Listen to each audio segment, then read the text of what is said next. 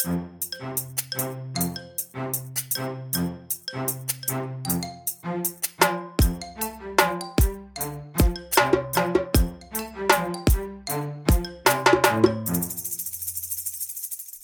warm welcome back to the Information Security Stack, together with me, Daniel Gustafsson, and Kim Hindart. Hubba. Today, Kim, we have a couple of things that we are going to go through and talk about on the agenda. First and foremost, we got a couple of questions from a listener from last week's episode when we discussed the Google Analytics bits that are in limbo right now and under scrutiny if you are a Swedish or European provider using Google Analytics. So I'll try to read the questions. The questions were asked in Swedish. I'll try to translate to the best of my ability. So the first thing that the listener brings up is the predicament of trying to retract a consent, meaning if I have a web page which I have my users which have given me a consent, and then they want to retract the consent. How on earth are you going to do that? That seems very, very hard. Yes. The short answer is yes. It's tricky to keep track of consents, and there's no really, really good software out there. I know SAP has a decent enough software to make consent tracking, and there are people building that, so it's not rocket science. It's a labeling in a database. But yes, it's tricky if someone wants to retract their consent to ensure that you erase anything they have given consent to. That said, it's not a crazy hard thing, because it's not like a storm of people coming every day and say, I want to remove my consent. No. I mean, in the 3-4 years we've run this now, I had one case this far who actually said, I want to remove my consent. Okay. You can do that manually. So it's not like it's huge administrative burden as well. So it's not like you need crazy automated tools to do this in another manner as well. But that said, it's of course totally up to how much personal data are you transferring. If you're online banking, if you are a payment service, for instance, yeah, of course you might do a huge amount of transactions that's running through. But anyway, if you want to use them for marketing purposes, yeah, sure, they are consent-based, but rest assured, one, you won't be overflowed by the crazy amount of people who want to withdraw it.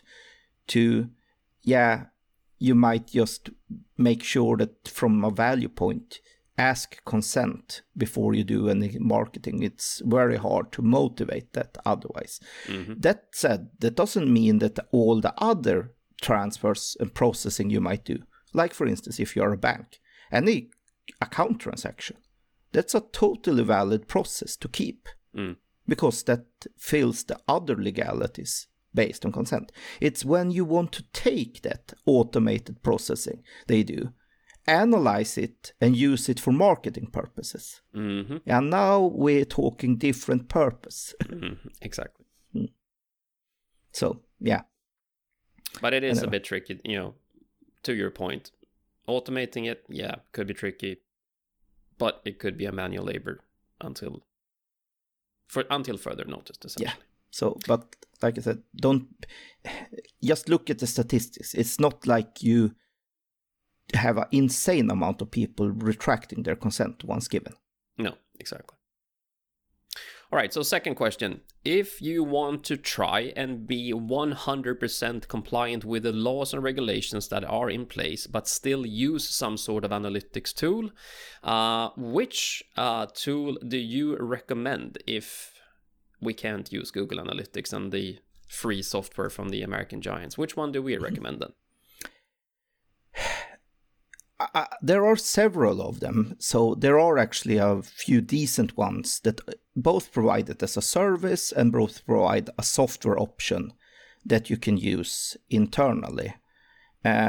So there are a few EU staged ones, but that said, I don't also recommend that you don't use Google Analytics. You can use Google Analytics fully legal, but there are some really nice, decent plugins out there that you can put in front of Google Analytics to ensure that you actually anonymize data before it goes to Google Analytics. To be clear, you don't want direct single user information in Google Analytics anyway as a marketing. You want to have it anonymized from the start. So that's something that you want to have.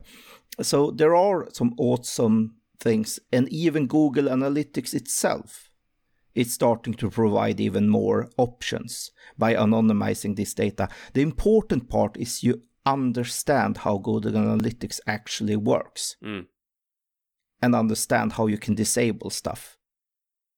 And my recommendation is stop using Google Analytics without knowing what you do.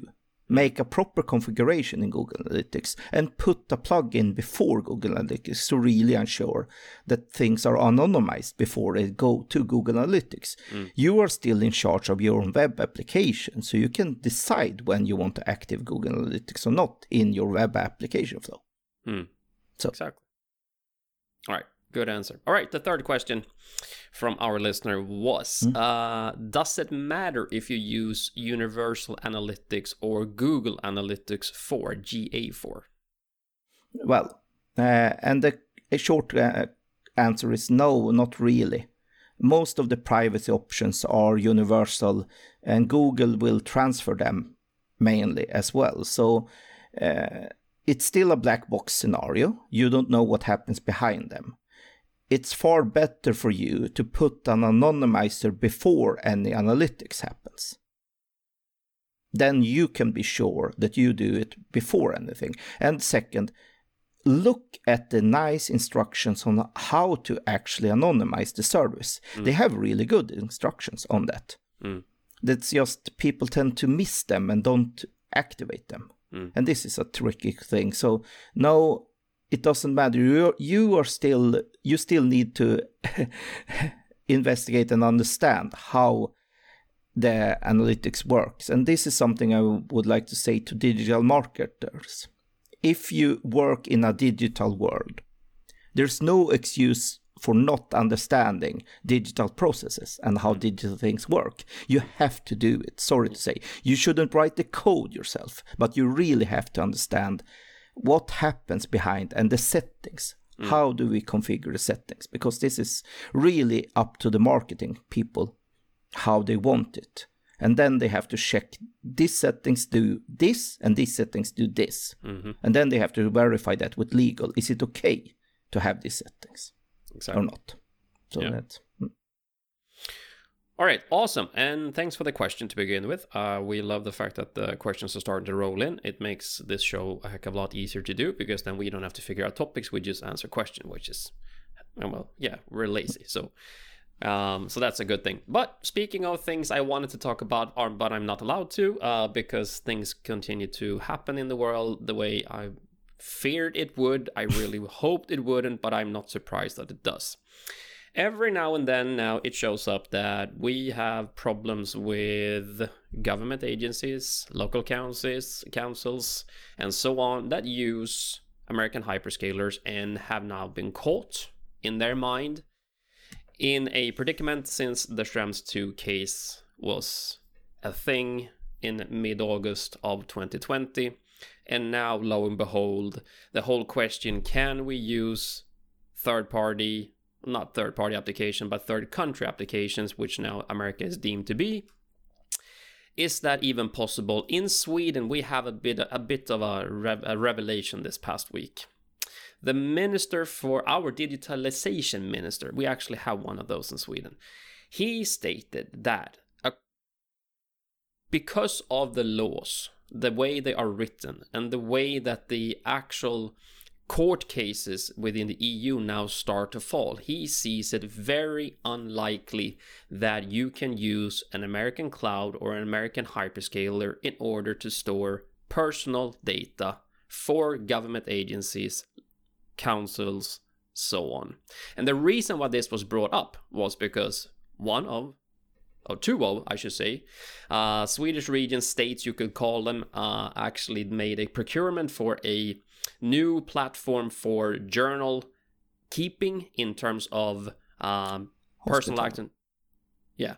Hospital records and journals, exactly. So they made a procurement, and they purchased a platform, which is an American platform called Cerner, and well, everything is happy-dory, I guess. One of the regions decided to keep the servers on premise, which was their when they made the risk assessment, they felt that was the most sane thing to do, and I would agree. At least they kept the servers in Sweden. The other state, which is one of the southern states in Sweden, decided to go with the cloud service which Cerner provided. And oh my goodness, the response was amazing. So here we are now with our Minister of Digitalization saying that behavior was probably not the correct one. It was a big thing on TV and all of that, and Kim Hindart, are we surprised that this happens? Because even if you don't live in Sweden and listen to this, I'm pretty sure that you have the same situation in the country you live in, unless it is America. We have the scale. How surprised am I? Not at all. How disgusted am I? Yeah, very, very much. So that's on the opposite ends of that scale, so to speak, though. So surprised, no. Disgusted, yes. Anyway, yeah, let's be clear. To their defense, they say this company has an agreement. They promise to follow Swedish laws. They totally, in the agreement, promised to be totally legal in Sweden. Mm-hmm. Absolutely. Okay, is that possible? And do you as a buyer have any responsibility for this? Yeah, if we take the example, I go out and buy a Tesla car for $100 or 100 euros. Mm-hmm. And they give me a receipt and promise that it's totally legal. It's not stolen. And I can show the cops, look, I have a receipt that says it's not stolen. You know, I will end up in trouble anyway. Mm-hmm.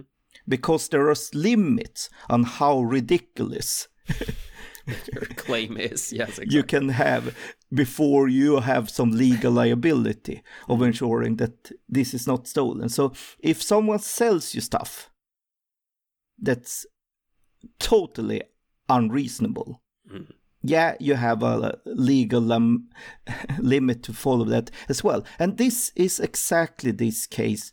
Why is it so impossible to put a commercial agreement in place that ensures that they follow Swedish law? Because the rule of law in the United States and the rule of law in Sweden and within EU doesn't match each other. They're in conflict.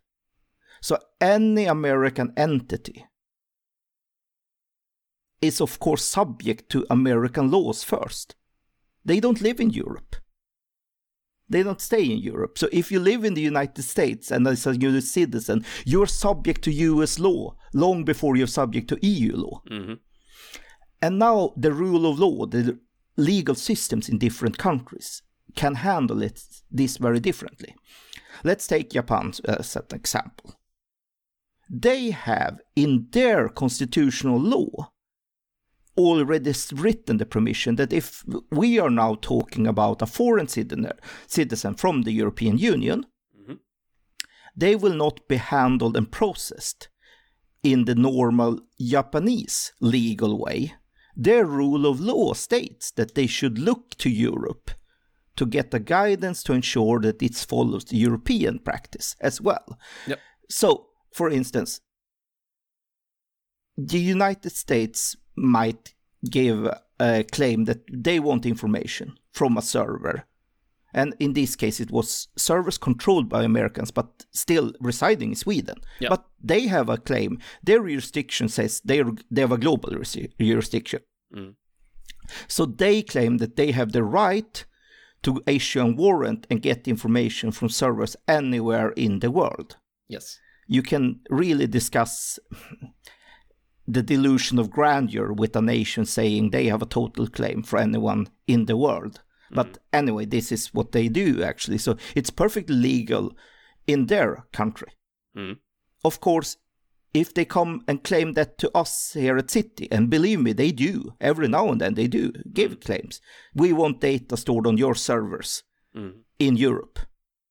I, as a European entity, can then reply and say, no, sorry, you have to go through the appropriate government channels in Europe. And then I don't hear anything more from them because they don't want to do that. If I, on the other hand, were residing in the United States, sitting in the US, and being a US citizen, if I say, no, I don't want to do that, they might put me in jail. Yeah, because, I mean, you fall under American law. If you are an American citizen, you fall under American law. If you are an American company, you fall under American law. And vice versa. And this is not, and people might say, oh God, the US is not that country. They're not just breaking the laws hip some hap. No, they don't. But they follow a due process. The only problem is this due process is not the same process as we have in Europe. Nope. Europe has in no way recognized the US court process and the US court of law as something approved by the European entities. This is the opposite. This is the other way around in the United States. They say that as long as we follow our court process, we are fine. So imagine if we have a lot of hospital records, a US entity wants to see them and requests that you provide them to the owners of this company, provide the hospital records stored in Sweden for the court to review. This is totally illegal from any Swedish and European law by default, but from a US law, from a US legal perspective, the United States court system will appoint a public defender. Yes. It's the same if I go over to the United States and kill someone. I will get a public defender, not necessarily a European public defender. Nope. And it's not necessarily that I will go and be tried in Sweden. No. I will be tried in the United States by a US appointed public defender. Yes. And then the United States feel perfectly fine with, you have had your day in court. So, this is also something to remember. Most of these warrants, and when they want to have data, request data from overseas to review, you have a gag around that. You're not even allowed to tell them that you've been giving this. So you have no way of objecting. But you have a public defender appointed by the court. In the United States, you even have GDPR specialists in the US courts to ensure that you follow the GDPR law. But they are in no way appointed or have any power granted by the European agencies. No. They're not affiliated by this EU is by a total inner workings of the US court systems and nothing else. And they maintain that once the public defenders have been able to defend you and court issues a ruling, you have had your due process. Yes. And everything is perfectly fine. So this is just matter of difference of opinion of the different court systems or the different rules of law. And the US does not respect that the EU have different laws than the United States. They say their laws trump that. And then you can understand that it's totally impossible to write any type of commercial agreements that overrule the legal practice in the country where the entity state. Yeah. That we can be sure that we follow GDPR in Europe because we don't have any chance. We can't do anything else that's breaking the law here. No. So, yeah. So we cannot write any legal agreement that doesn't follow GDPR. That's not possible. We don't have a choice. No commercial agreement will be accepted. That's not. So we have to follow GDPR. All right, so I got the question, or I got the statement this week that, but you know what, we signed a contract with the Swedish AB, meaning the Swedish entity of this American company, whichever, it might not be Cerner, but it could be whichever company that has a Swedish affiliation. I wrote my contract with them, the AB in Sweden. That should be sufficient enough because they are a Swedish company in this case. Or it could be a Danish or a Czech Republic or German or whatever. And exactly.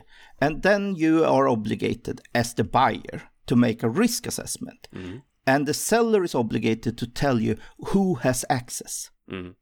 Whoever has access. And when you see that the people stationed in the United States have access to these servers, they might be subject from a government to say, hand over the information you have access to. Mm-hmm. So no, you are still obligated to make that risk assessment. Mm.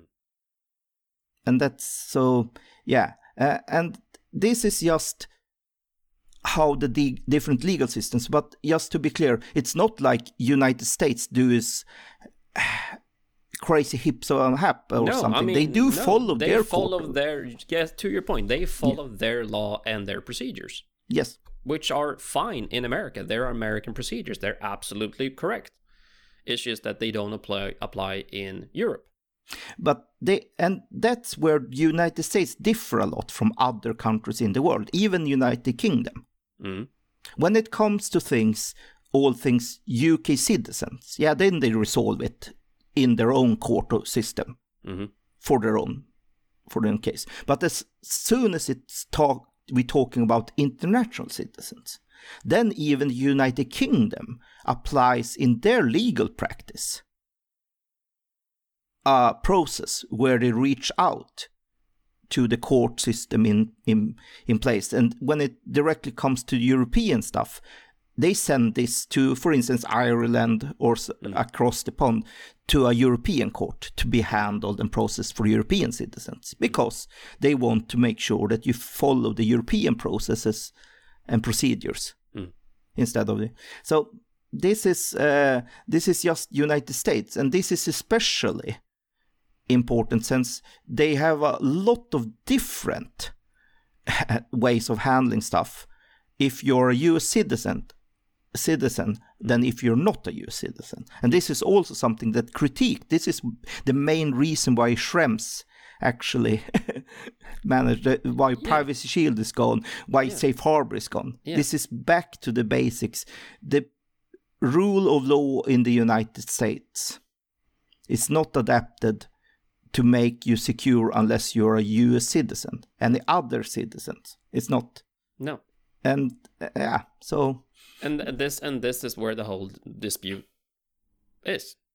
And once again, and I will now defend the Americans. I don't blame them. I really don't, because they've been attacked in various terrorist attacks and so on, and they have every right to protect their intellectual property and their citizens the way they see fit.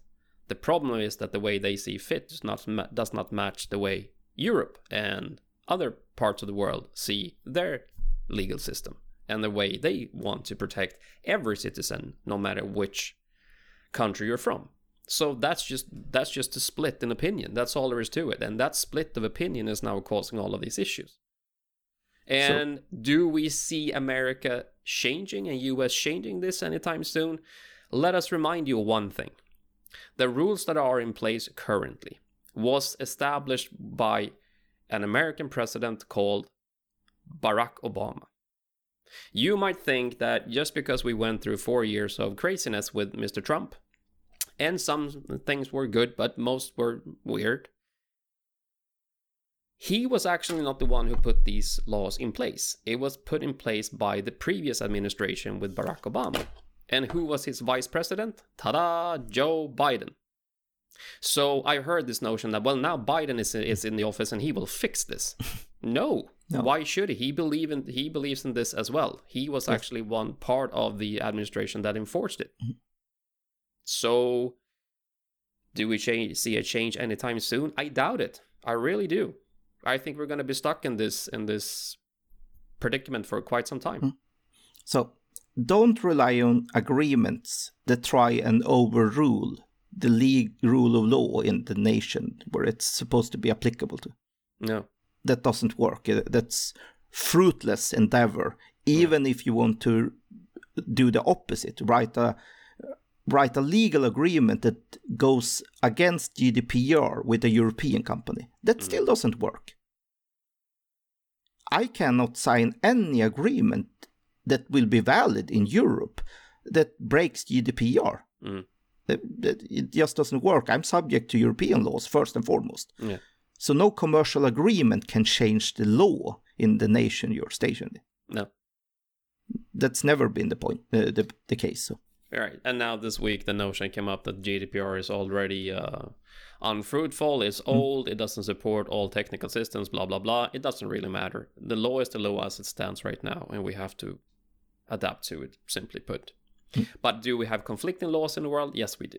And that is the reason why we are in the situation we are. I really, really, really, really wish we could use American services. I like them. I like them a lot. I really wish we had one law throughout the world to handle how to handle personal data. I really wish we did. But we don't. And the reason why is politics. Yeah. The data is now so important. It holds a value far beyond the fact that it's just someone's personal data. It can now affect elections. It can affect economies. It can affect who will hold the power for the next 20 to 30 to 40 years in the world in terms of superpowers. Meaning data is not only a data transfer anymore. It's a commodity.